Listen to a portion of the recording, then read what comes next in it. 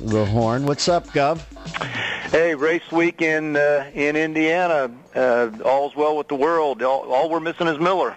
Is the I had forgot that the 500's this weekend. I went there once with Andy Granatelli, and we stayed in that hotel in the midfield.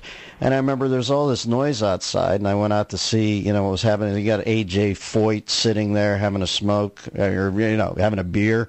It was pretty crazy, man, just to see all those legends staying in the midfield. Yeah, and then eventually joined by 300,000 or 400,000 of their more intimate friends. It's a great party, and for a sports fan, there's nothing better. Well, listen, you know what I think of your state, man. I've had some of the best times I've ever had at sporting events down there. And Mitch Daniels, the governor of the state Pacers, you got to be excited about that. In a bit of a hole now, but they come back home. They can get it back together, right? Yeah, well, we got to hope Danny's ankle heals. The three-point game when he sprains it, and then it all got away from him last night. But this team's made us so proud this year. Nobody paid any attention to them. People wake up and find them with the fifth best record in basketball, and they're giving the Heat all they can handle. So we'll be there tomorrow night to see them even it up. Well, Pacer owner Herbie Simon, a great guy, and a friend of mine, and one of the sweetest hearts I know. All right, let's get over to the issues at hand here, baby. I'm looking at your job growth numbers here. And I don't know. I'm a layman, but they appear to be twice the national average. What are you putting in the water down there, Mitchie? Yeah, well, we just try to spread the most job-friendly, business-friendly table we can, and let the market come take advantage of it. We're careful not to overeat any one month, but we've been growing twice the national average for over a year now, and we did lead every state, even all the big ones, in new jobs last month. So. Mitch, if you make it inexpensive to hire people, if you act like you actually like people who hire people, then sometimes good things happen. Yeah, they always insinuate cronyism now when you say we've set the table and we've made it attractive for people to come. But for God's sakes, it's just human behavior, isn't it? These people in power right now hector anybody who wants to do well to such an extent they become sheepish about their endeavor. But what's wrong with setting up a business and trying to make a buck? And if you just get out of the way of that and not bend over backwards, not react to bad behavior. Everybody knows there are certain things you have to do, but just kind of say, yeah, go for it here. They come in droves. Not only nothing wrong with it, there's everything right with it. The people who build a successful business are about the most noble people I know because they're creating a lot of hope and opportunity for others. The cronyism is what the national administration does when you favor, one business or one narrow sector over the other. That's not the way we do it. You try to lower the costs for everybody, make the rules fair and the regulation fair for everybody, and then step back and watch what men and women of enterprise can do. Yeah, the most salient observation I've heard about the whole Bain Capital indictment by the Obama administration is take Bain Capital's track record of who they pick and take Obama's of picking, dupe companies like Solyndra and, put them together. They're both picking. It just seems to me the Romney picked better. Yeah, no arguing with that. We're talking to Mitch Daniels, governor of Indiana, and when Mitch talks about the bread and butter issues, I guess that's what you earlier last year, or at the end of last year, you said that social issues aren't as big a thing this time because we've got essentially an insolvent country right now. Still sticking to those guns? I am. It hadn't gotten any better. I wrote this book last year. It was all about the debt and what it means, and they asked me to write an update for the paperback edition that's coming out, and I wrote some, but it's not. I couldn't say that anything had gotten better. All I really did was sort of indicate how we headed further down the same track, and I do believe that when we've got a genuine emergency, a real threat to the promise of American life, that it threatens us all. Solving it would be good for us all. We ought to all concentrate on that till we've done something real. And then, we can go back to arguing about, things we have honest differences over. You know, if they come back to you, if Obama wins again November 6th, and they come back to you next year to do the next edition of the paperback of the book, every chapter is going to be chapter 11. You know that, man. Yeah. That'll be the next tweak on the book. I like Romney. I endorse Kaine at the beginning, but what's my endorsement, man? I'm a radio show host and a comedian. I just like Herman because he was a regular guy. I had no idea how regular, but I'm on board with Mitt. I dig him a lot. Tell me what you like about him. You've endorsed him. Yeah, well, I mean, he's led an admirable life. He's a person of a clear character and principle. Look at the way he's led his personal life. So, and he understands the big question that if we don't get economics right, if we don't remain a place that provides better opportunities to each succeeding generation, then the America we've known goes away pretty quickly. And so I think he's just right for the time. And the contrast between him and our president, who you were characterizing a minute ago, couldn't be sharper on the biggest question of all. Yeah, I think that this is good that they've all got a little rest now, and Romney's ready to go out for this final 6-month sprint to the barn.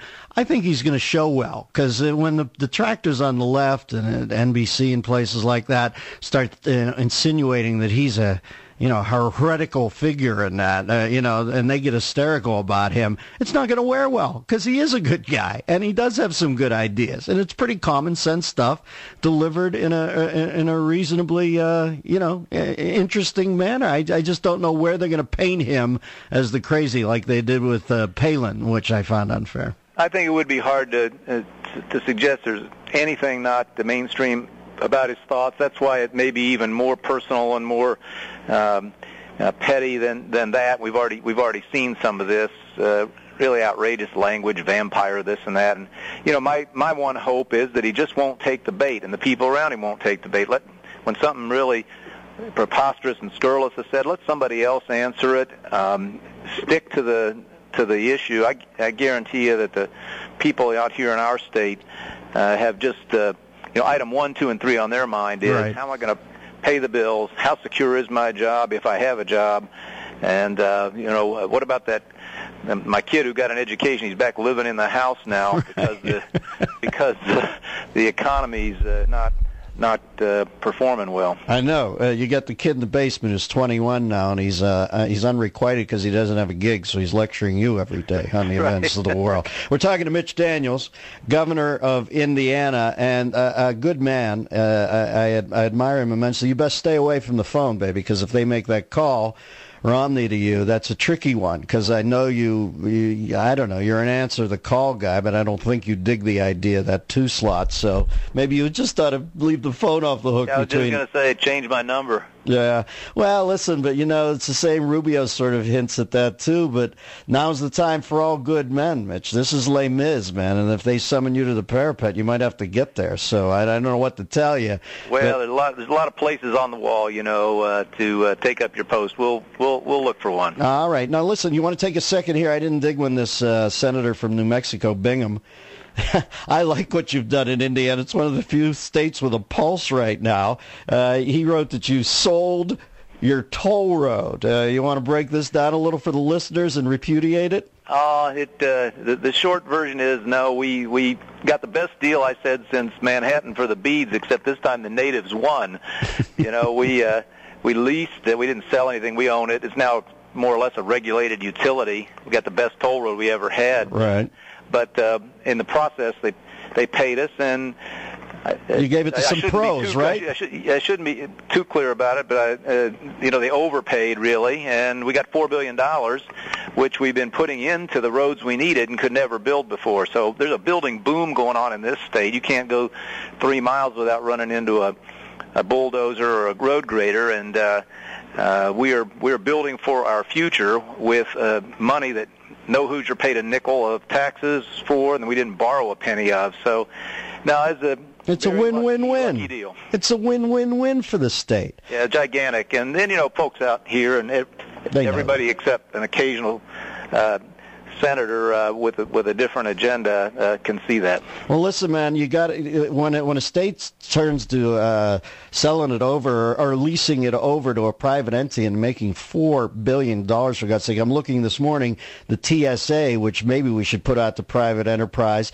is now jacking the per bag fee up, for like doubling the TSA charge per ticket or per bag. Ouch. And I was just thinking, man, this is crazy, all these hidden costs that go into it. What's wrong with farming it out, getting pros running it, and making a nice kitty to boot? We're talking to Mitch Daniels, governor of Indiana. You can follow Mitch on Twitter at MyManMitch, his website, mymanmitch.com. And they got the race this weekend. Have a good time, brother. Where do you watch it from? You down in the pits? I'll be a little bit everywhere, but I get to go up, and they always let me come because I've been such a huge race fan. And by the way, we've been picking California's pocket, moving motorsports businesses out of there, and so I get to go up and spend a little time on the broadcast. Probably smuggle in a little advertisement for Indiana when I do, but I've been going to that thing since I was a kid, and there's no more fun you can have. Mitch, I used to go to the theater and watch it on closed circuit when I was a kid.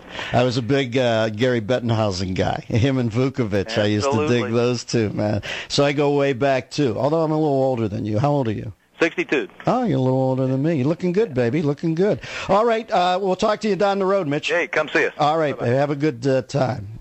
Felt like the Gov was on the clock today or something, Christian. I think he knows about the new format, and he knows when you have to go, and, he's trying to be respectful. I thought I heard a little paper rattle there. Is that chilly? I thought we were tight. All right, I can tell you this. They called me for the vice president slot there in a shot. Somebody wants me to be VP? I look at how easy Biden has it. I'm in there, baby. There's no the job descriptor is there no job. On the Dial